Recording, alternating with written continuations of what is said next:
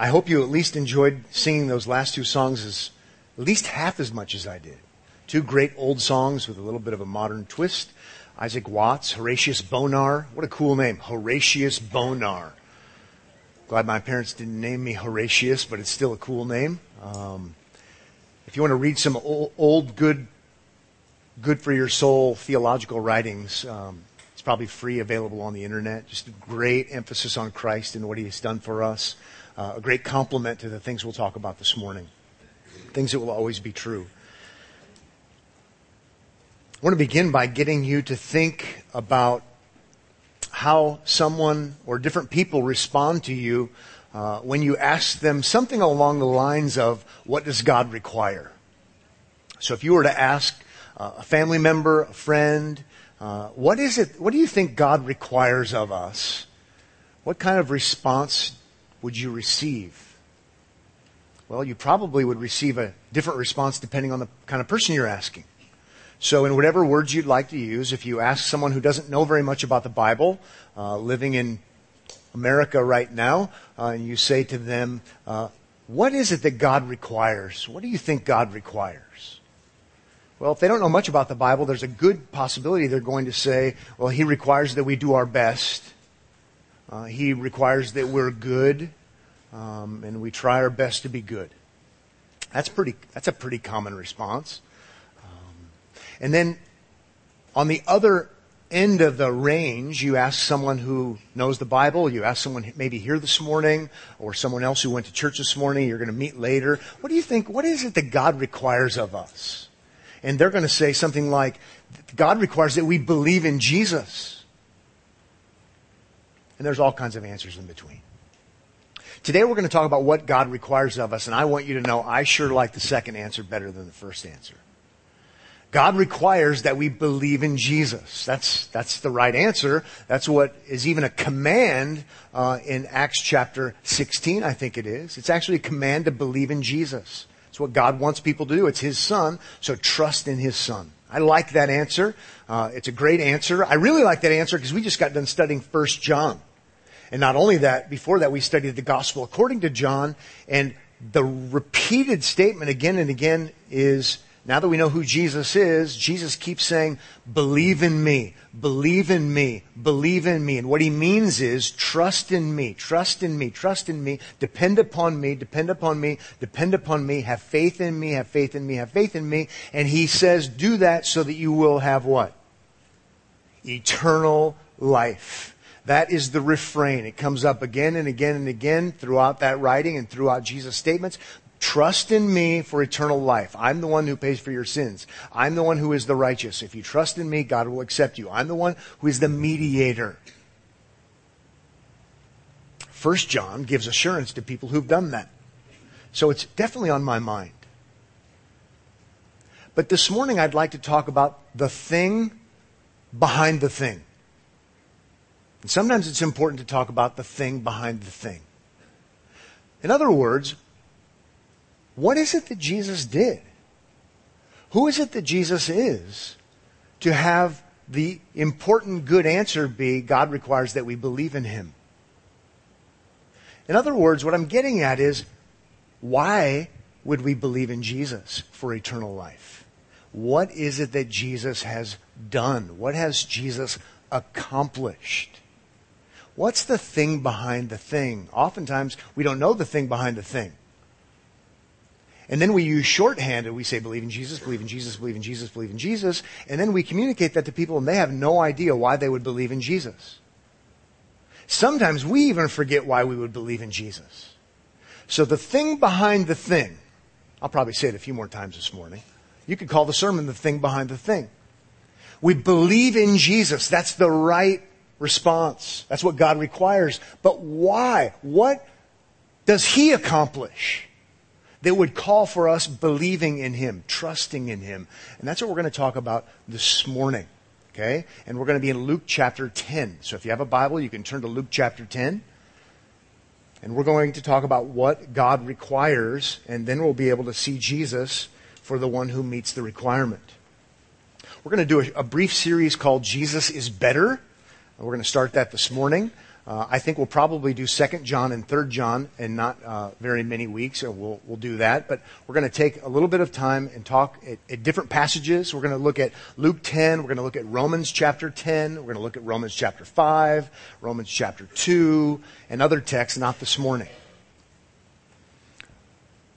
As a little refresher, as a little reminder, because lots of people, not necessarily at Omaha Bible Church, but lots of people I know don't really know what God requires. And even if they get the simple answer right, they don't really know what the thing behind the thing is. And what that leads to is then we don't really appreciate who Jesus is. And we don't really appreciate what He accomplished.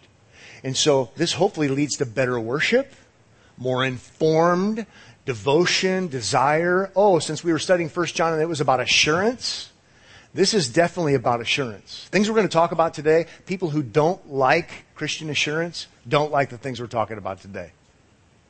Okay? But I like to talk about assurance because I know that that's good and right from 1 John. So,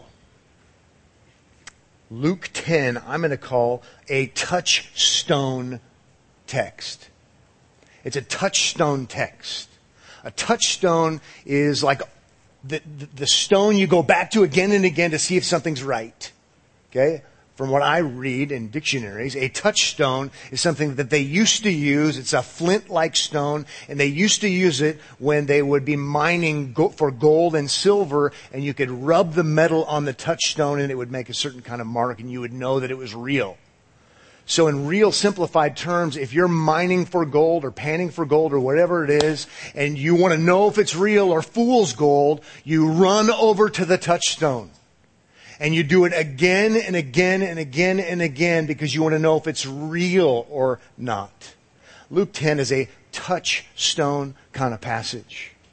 Okay, it's one we want to go back to again and again and again and again. And I do all of the time at Omaha Bible Church, but not necessarily in the text itself. And I want you to see it so you can know better, so you can know Jesus better, so you can worship Him appropriately, and you can be a better evangelist. Or you could be a better person sharing the gospel with other people. What does God require of us? What does God require? What did Jesus do? Luke 10 is the touchstone kind of text.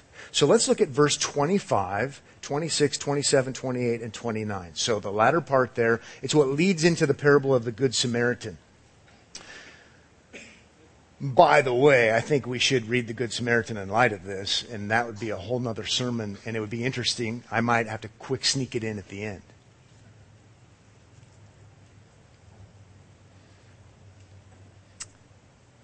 Here we go. Luke 10, verse 25.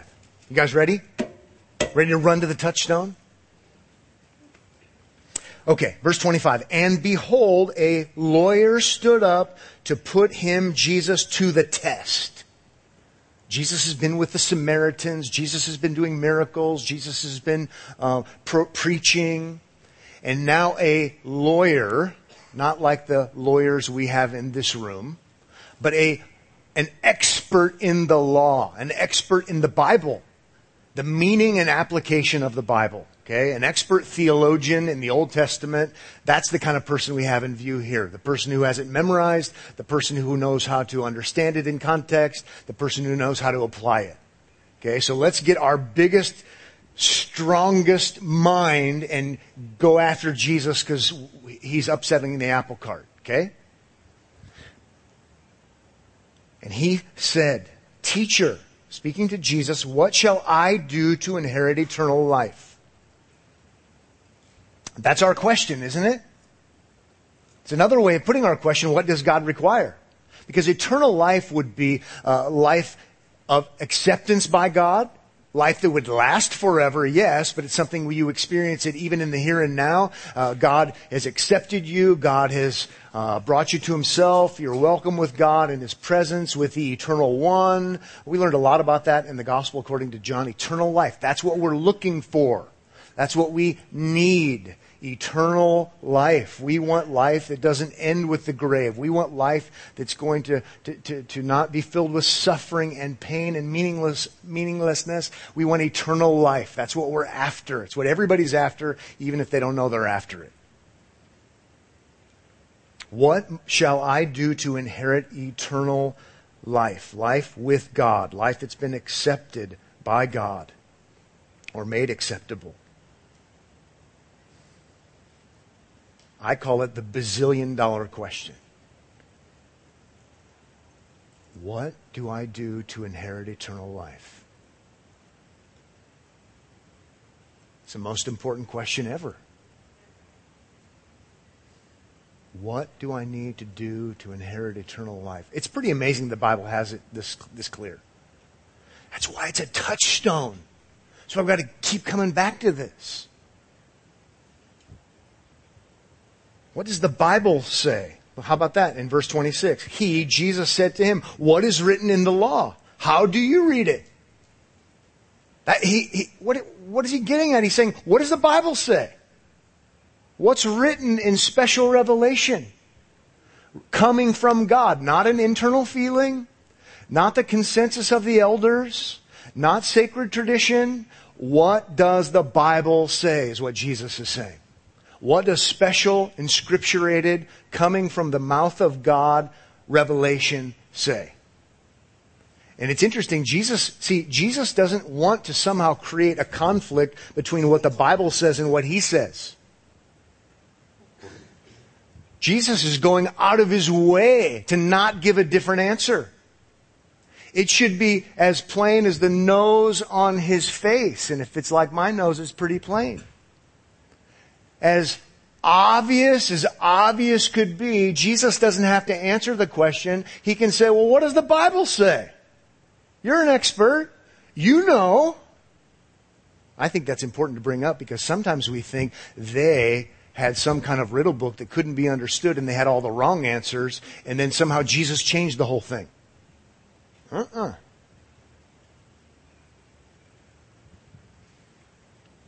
What is written in the law? How do you read it?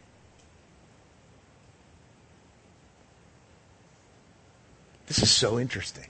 Maybe not at Omaha Bible Church, but this is so interesting to start talking to people about these things. Oftentimes, especially church people. What do I do to gain eternal life? Jesus says, well, what does the Bible say? And now the man's going to give his answer. And it's an answer that if you're not going to the touchstone again and again and again, if you don't know this answer, you're going to be confused by the Old Testament and the New Testament.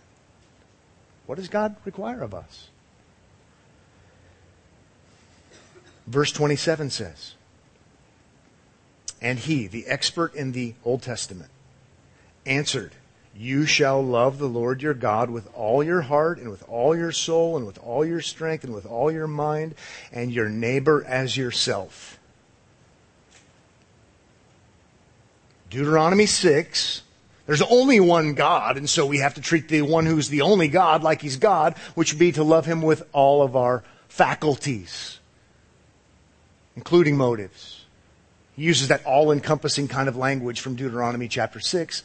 And then he also goes to another well-known Old Testament text, Leviticus 19. Oh, and the complement to that would be loving your neighbor as yourself. And we could do a little theology here and talk about why he would do that. Well, that's because we're made in God's image. So human beings are unique image bearers. And so we should really have a special, extraordinary kind of love for other people who are kind of like God, not exactly or in essence or anything like that. But it would make sense that we would prioritize people. That's his answer.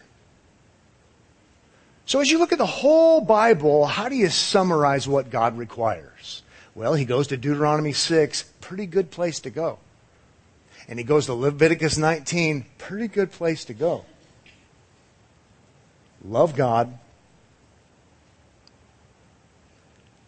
Love your neighbor. What do you think so far? Well, okay. Verse 28. And he, Jesus, said to him, you have answered correctly. Now that might be a shocker, right? As one of my former mentors would say, that's enough to get you kicked out of Bible college. Because it doesn't seem like the right answer if you're not thinking about the thing behind the thing. It's actually the right answer. What does God require? That's what God requires. First and foremost, before we know what Jesus does or why we need Jesus, we'd better know that God requires for eternal life that we love Him and love neighbor perfectly. That's what He requires. And again, I'm not apologizing, but I know so many of you know this. Some of you probably don't, and I know you know lots of people who don't know it. So maybe it's equipping for you. But then let's keep reading. At the end of verse 28, do this and you will live. Do this and you will live. Touchstone text. Do this and you will live. That's a touchstone statement. We've got to keep coming back to that, or the Bible is going to be a riddle book. Jesus affirms the man's answer. That's right. That's exactly what God requires. And if you do that, you'll live. Now, if this is creating a bit of a conundrum for you, a bit of a conflict, a little bit of a does not compute. I mean, if you've got the little multicolor swirly going on, it's okay.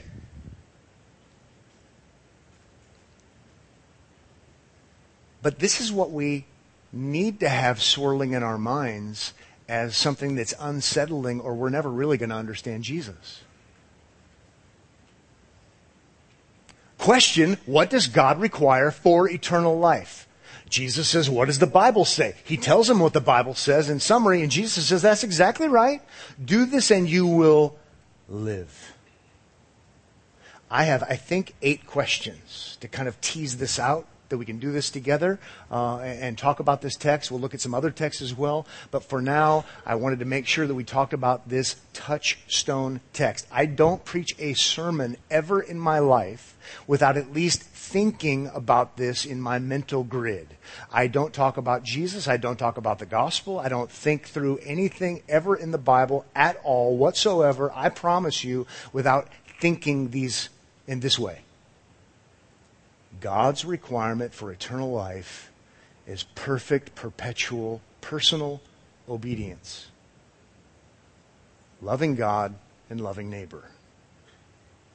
Now, to just get your swirly thing to stop for a second, that's why we need Jesus to fulfill that obligation for us. But until we understand and have it locked in our mind as the touchstone, do this and live, we're going to constantly and forevermore be misunderstanding Jesus' person and work through His life, His death, and His resurrection. Jesus is better than lots of us even thought He was. And that's awesome. Not that He's getting better, evolving. Not that He's ever changed, but better than we realize because we've assumed so many things because of shorthand. Okay. Question number 1. What does Jesus mean by you will live? I want you to look at your Bible right there in your hand, or on your screen, or in your lap. If you don't have one, you can think about it. What does Jesus mean at the end when He says, do this and you will live? We know what He means according to the context. What's He mean? That you'll have a life of flourishing? That you'll have peace and prosperity? That you'll have a really, really nice, long life? What does He mean? Well, according to verse 25, that do this and live refers to what? It's okay. Go ahead. Thank you. Eternal life. That's the question. Eternal life. Sometimes, I mention that because sometimes even Bible scholars want to say he's not talking about eternal life. And that's where I want to do the Scooby-Doo head cock. And go, Jesus makes it clear. See, but good Bible scholars want to say, hey, salvation is not by obedience and salvation isn't by works, so eternal life isn't by works. And I'm thankful that Bible scholars want to emphasize that. But right now, we're talking about the thing behind the thing. We need Jesus actually to do this so that we might live. And question number one, what does he mean by live? He means eternal life. If you do this, love God with heart, soul, mind, and strength, and love your neighbor as yourself, perfectly, perpetually, personally, you will have eternal life. He's just dropping the law on the guy. He's saying, this is the good and righteous standard. That's what he's doing. But we so sometimes, and I'm thankful we want to get to Jesus fast, because that's a good idea. But we want to get to Jesus so fast, we don't even know what Jesus did. And now the Jesus we're believing in isn't that great of a Jesus. Well, he's still great, but you get the idea. He's better than you think he is.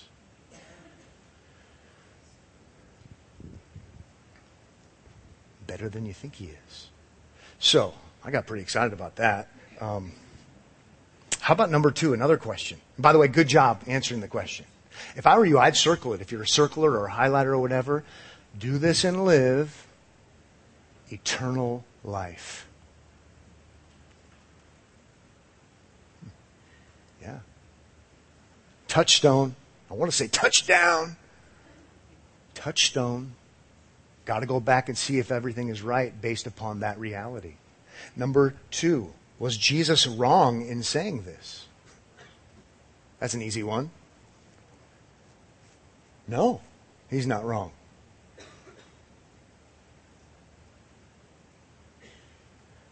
He's not wrong. He's absolutely right. To digress a little bit, because that's what I do when I preach, but it's related. So even when I read Leviticus 19, when it says, do this and live, I think it's talking about the same thing. And how do I know that it's talking about the same thing? Because Jesus says so.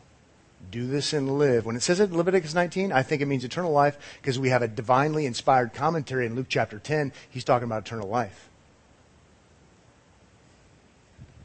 Okay. How about number three?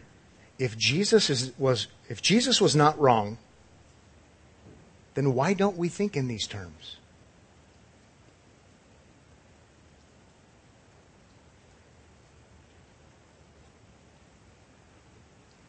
We could be here all day talking about that.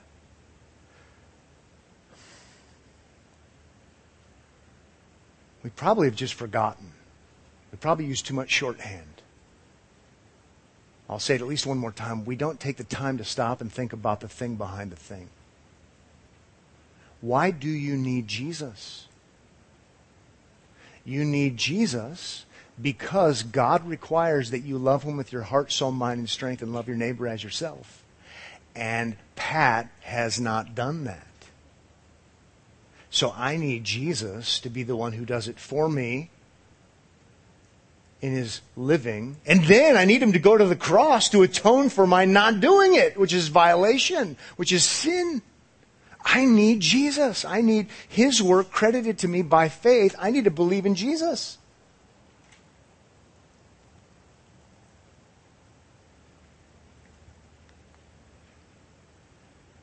Number 4. This is a big one. You guys okay with this so far? This is not like master's level degree stuff. This is touchstone stuff. Number 4. Would it have been possible for this man to do this and live? Why? Why not? Would this have been possible? Jesus says to the guy, I'm summarizing the whole thing. If you love God appropriately, perfectly, perpetually, personally, all those things, and you love your neighbor as yourself, and you do all of that's required, you'll have eternal life. Could he have done it? I think the answer is no. And we're going to get to Romans 5. We'll do a Sunday in Romans 5. It'll be amazing. I was once told you'll find a true Bible student based upon whether or not their Bible is worn out in Romans 5. I don't know how this works with iPads and iPhones. Mine's not worn out anywhere. Romans 5. Would it have been possible for this expert in the law to have done this so that he would gain eternal life by his obedience? No. The answer is no. And Romans 5 tells us that the answer is no because he's in Adam. He's united to Adam. He's already one with the sin nature. He's already one who sins. And so he can't already. It would be an absolute impossibility for this guy to do this and gain eternal life. But this is a newsflash for us, perhaps. God requires things that we ourselves cannot do. And we're not even going to talk about the fairness thing today. It's not fair that Jesus, the last Adam, would provide perfect, perpetual, personal obedience and atonement either. But the standard is the same no matter what. It's there. It's intact. And it's all over the place. It's in the Old Testament throughout. It's in the New Testament throughout. And it's designed to show us that we've got to look outside of ourselves for a substitute. Maybe if you would turn to Galatians chapter 2. You all look like you need an opportunity to turn somewhere. Turn to your neighbor and say, God, never mind. I think the last time I was at a church where that happened, it was at maybe Joel Osteen's church. The former Rockets Arena. Isn't that where they are? I was preaching in Houston and a friend of mine said, hey, we've always wanted to go hear Joel Osteen preach. And this is somebody who wouldn't like Joel Osteen's theology. But we've always wanted to go, and we never have had a good reason. But when we heard you were coming to town to preach for us, we knew you'd want to go. I said, sure, there we go. I digress. We were standing in line so we could meet him and ask him questions. And so I said, all right, let's ask questions. He's already been confronted for his terrible theology and his wrong view of things, your best life now, which is impossible because your best life is going to be later, and all this kind of stuff. And so I said, let's ask him more sophisticated kinds of questions. A lot of you have heard this before, but I'll share it with you again. And so one guy asked the question, if I wanted to learn about your theology and how you view God, what book could I read? And what did he answer? He had to think about it. It was, what's that guy, a leadership guy? All right. John Maxwell. It's like, okay. I wanted to learn where he learned his techniques on how to get people to do things he wanted them to do. I didn't use the word manipulation, but that's what I always wanted to ask him. And he said he learned it from Billy Graham, but he really didn't know. But it was bizarre. Let me tell you that. So we're way off track.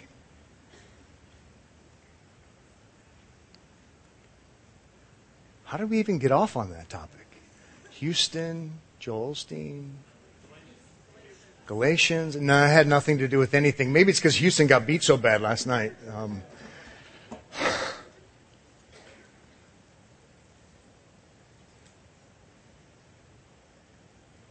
By the way, I'll tell you this. I do actually think on a regular basis Joel Osteen preaches a do this and live reality, but he calls it the gospel. God helps those who help themselves kind of thing. It's legalism light. It's law light, and then you can do something to overcome your problem. What I want to do is preach law heavy. Love God, heart, soul, mind, and strength. Love your neighbor as yourself perfectly. That's law heavy. And you say, I can't. And I say, that's right. you need Jesus to do it for you. Okay? One is legalism. One is just law so that you see your need for the gospel and atonement. Okay, so I salvaged the illustration somehow. We're answering the question, would it have been possible? The answer is no, because he's united to Adam. Romans chapter 3, all have sinned and fall short of God's glory. No one is righteous, no, not one. No one has done this. I like Galatians chapter 2 because it helps us to see this as well. Yet we know that a person is not justified, declared righteous, declared an obeyer of God's law, and we just saw what that requires, by works of the law. What he's getting at in Galatians 2:16 is what we were just talking about. Nobody could do that. But through faith in Christ, in Jesus Christ, trusting in Him. So we also have believed in Christ Jesus in order to be justified by faith. To be justified is to be a law upholder, one who's loved God with heart, soul, mind, and strength, and loved neighbor as self. By faith in Christ and not by works of the law, because by the works of the law, no one will be justified. We're all in Adam. This is an impossibility. It's true, do this and you will live. In principle, right? But nobody can do it except the one who is the last Adam. Number 5, why would Jesus affirm the man's answer? How about that? Why would Jesus affirm that man's answer? He was right! The guy was totally right. That's the right answer. I want you all to know, and know that you know that you know that you know, Touchstone know, that that's the right answer. And if we're not thinking in those terms, we're not going to give the whole truth about Jesus. And that's not going to lead to the kind of worship He deserves. And it's going to lead to confused and distorted kind of perspectives. It's the right answer. He just can't do it. He just can't do it. In principle, it's right. This is why old confessions, old church agreements where Christians would say, all right, what does the Bible mean by what it says? What can we all agree to? Would talk about this sort of thing. So that the parents could understand it, so they could teach their kids the Touchstone, do this and live kind of principle, whether it be in their home or in Sunday school class. It's so that preachers would preach this way. Listen to this confession. And this is old 17th century English, but I'll help you along the way. But just so you know, this isn't a new reality. This is like basic bedrock. God gave to Adam a law of universal obedience in his heart. Like Romans chapter 2, we'll study that a different Sunday. The law of God is written on people's hearts. You should love God and you should love neighbor. God gave to Adam a law of universal obedience written in his heart, and a particular precept of not eating the fruit of the tree of the knowledge of good and evil. He spoke that out. By which he bound him, Adam, and all his, old big word, posterity, all those he represented, to, italicized, personal, entire, exact, and perpetual obedience. See, they're drawing upon the heart, soul, mind, strength, personal, entire, exact, and perpetual obedience. Promised life upon the fulfilling, and threatened death upon the breach of it, and endued him with the power and ability to keep it. First Adam. In principle, it was true then. Do this, and you will live. You and all of your posterity, all those you represent. This is Romans 5. It's the do this and live principle, and it's a touchstone. It was true with Adam. It's always been true throughout all generations. And what we need is someone who's called the last Adam to do this and gain living for us. And voluntarily to go to Calvary's cross to experience condemnation and just judgment and make atonement because we haven't done this. It's the thing behind the thing.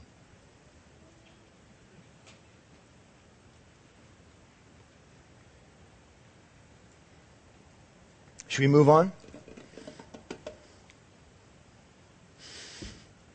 I love to know about these things. I love you to know about these things. I want my kids to understand these things. I want everyone I know to understand these things so they can read the Bible and make heads or tails of it.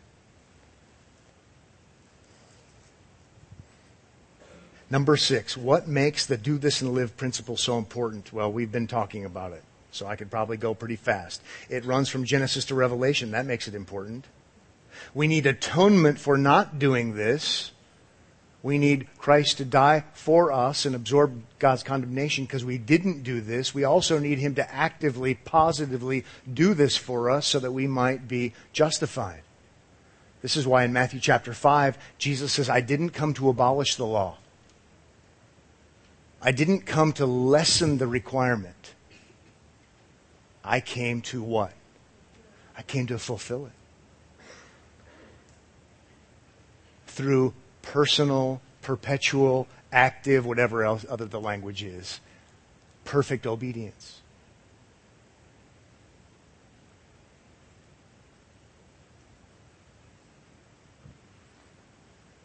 I love Philippians chapter 3, verse 9, that we would be found in Him, in Christ, not having a righteousness, adherence to the law of my own that comes from the law, but that which comes through faith in Christ, the righteousness from God that depends on faith.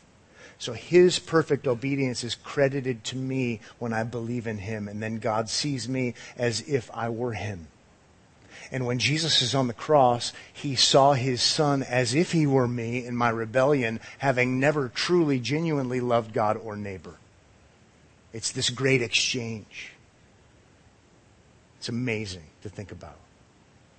By the way, Matthew 5, I didn't come to abolish the law. I didn't come to lower the law or get rid of the law. I didn't come to give you law light, which is legalism. No, law heavy, high, and I accomplished it. And that's why we say, hallelujah, what a Savior. We look to Him. Number 7, what should the man have done? You're doing a great job tracking with me today. What should he have done?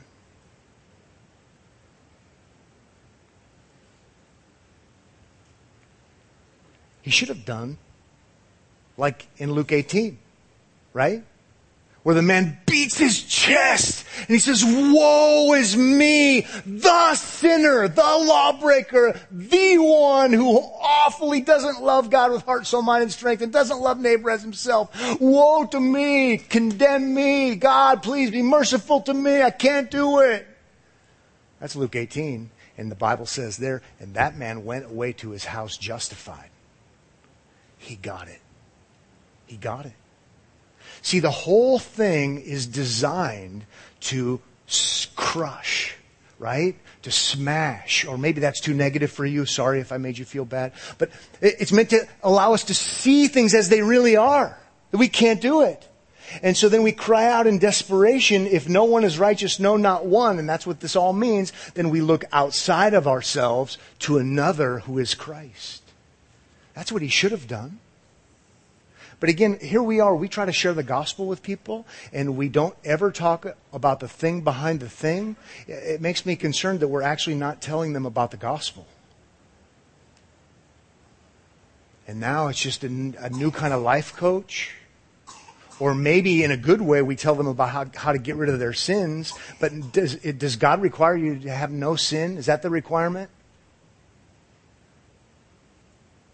Think about that one. Is God's standard, make sure you have no sin? Well, it's kind of a trick question. In Luke chapter 10, does Jesus say, well, what does the law say? And the guy says, the law says do nothing ever. Just float. No.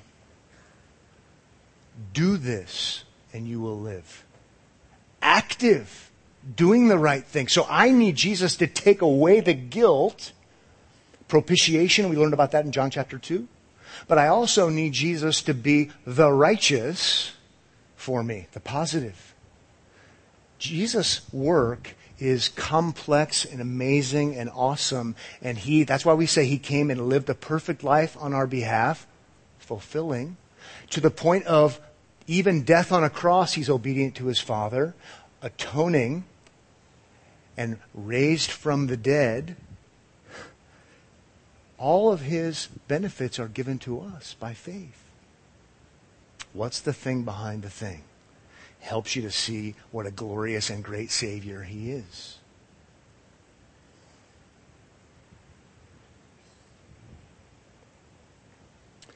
But do look at verse 29 with me if you would. Sorry for those of you who shut your Bibles. Verse 29. In answering the question, what should the man have done? 29. But he, desiring to justify himself. To be justified means to be declared righteous, to be declared an upholder of God's law yourself. Okay, that the requirement is love God, love neighbor perfectly, right? This man wants to be justified himself. I can do that. That's what it's saying. Said to Jesus, and who is my neighbor? And isn't it interesting? Jesus goes on to tell the parable of the Good Samaritan. You really think you can do this? Well, by the way, I'm going to give you the easier side of things, loving neighbor. And let me tell you a story and have fun with that. And it's so interesting, he uses the Samaritan as the good guy. I just want to encourage you and remind you that first and foremost, this parable of the Good Samaritan is told to someone who is self-righteous, who thinks they can justify themselves. The parable of the Good Samaritan, first and foremost, is not the gospel. It is the law. Jesus is further helping this guy. Oh, you think you're doing okay? I've got one for you. So what he should do is then hear this story and go, I can't do it. Jesus is just turning the screws. Now, conversely, I don't think I've ever used that word in my whole life, sorry. For a different time and a different sermon and a different context, the law is good and right, and to be a good Samaritan is what we want to do. But not for our justification. Not to earn a right place with God. But if we have a right place with God through faith in Jesus, yeah, we want to love neighbor and love God, not to earn, but because Christ has earned and we belong to the family. And it's the right thing to do. We need to remember that.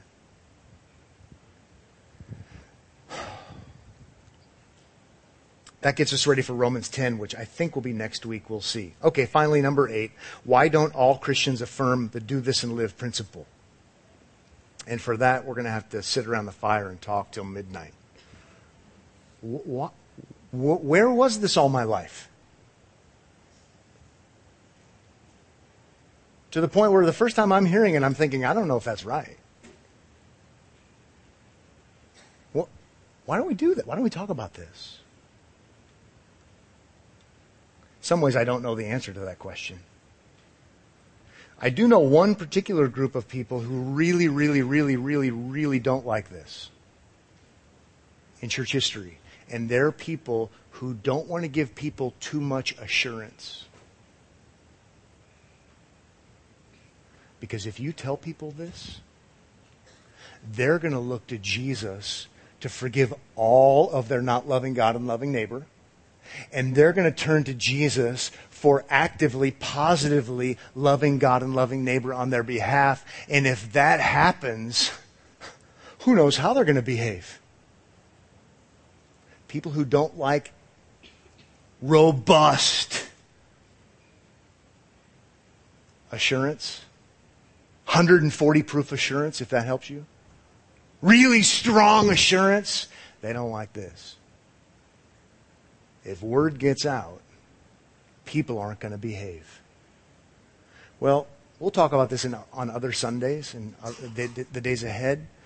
Really what we've been talking about today is Romans 1-5. And in Romans 6, we talk about people's behavior.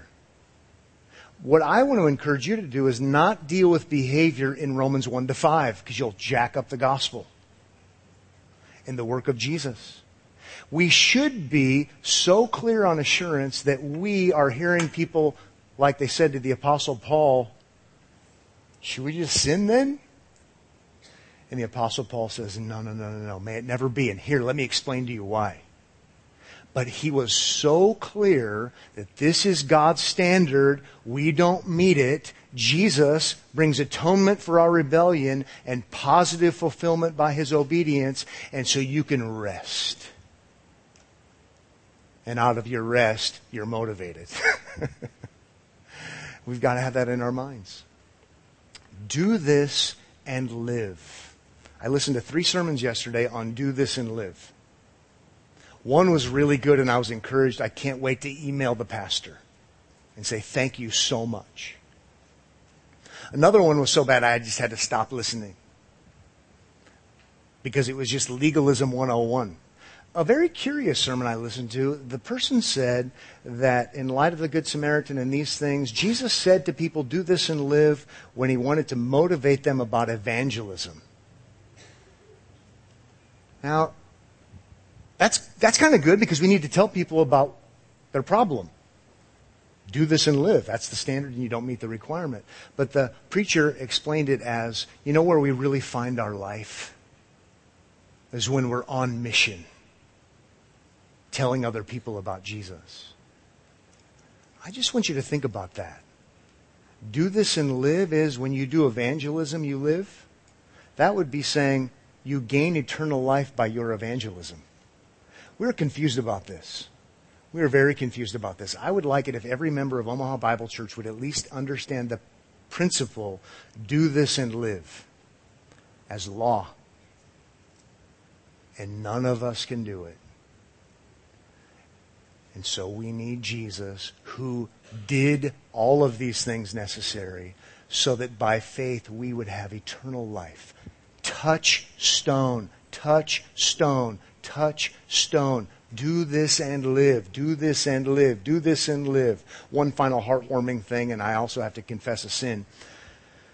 I typed in sermon audio because I wanted to ride my bike. There's my sin confession. Not really. Sermon audio. I wanted it to be audio, and I just wanted to think about these things. And then in quotations, do this and live. And the first hit was Omaha Bible Church. And so my confession is I preached this sermon a couple of years ago. I thought, oh no, I preached a sermon called that. Well, at least the title's different today. If we can make this our touchstone, we don't have to keep preaching the sermon. But in many ways, I think we're going to have to keep preaching the sermon because we're legalists at heart. But we don't like the full-blown, high, unscalable law. We like legal law light, and that's legalism, and then we can do it, and we don't need Jesus to do it for us. Let's pray. Father, thank you so much for this morning. Thank you for the fact that Jesus did everything required and necessary so that we might have eternal life. Thank you that he was tested and tried. Thank you for the fact that he did everything right and appropriately. We're thankful that he did these things on our behalf with us in mind. We are thankful that he was obedient to you even to the point of death, even death on a cross, as Philippians says. Thank you that there is perfect atonement and reconciliation in Jesus. Thank you that our sins are removed. Thank you that Christ's righteousness is credited. Thank you that we can have assurance in Christ. And may we have great joy in our hearts, boasting in Christ. In his name we pray. Amen.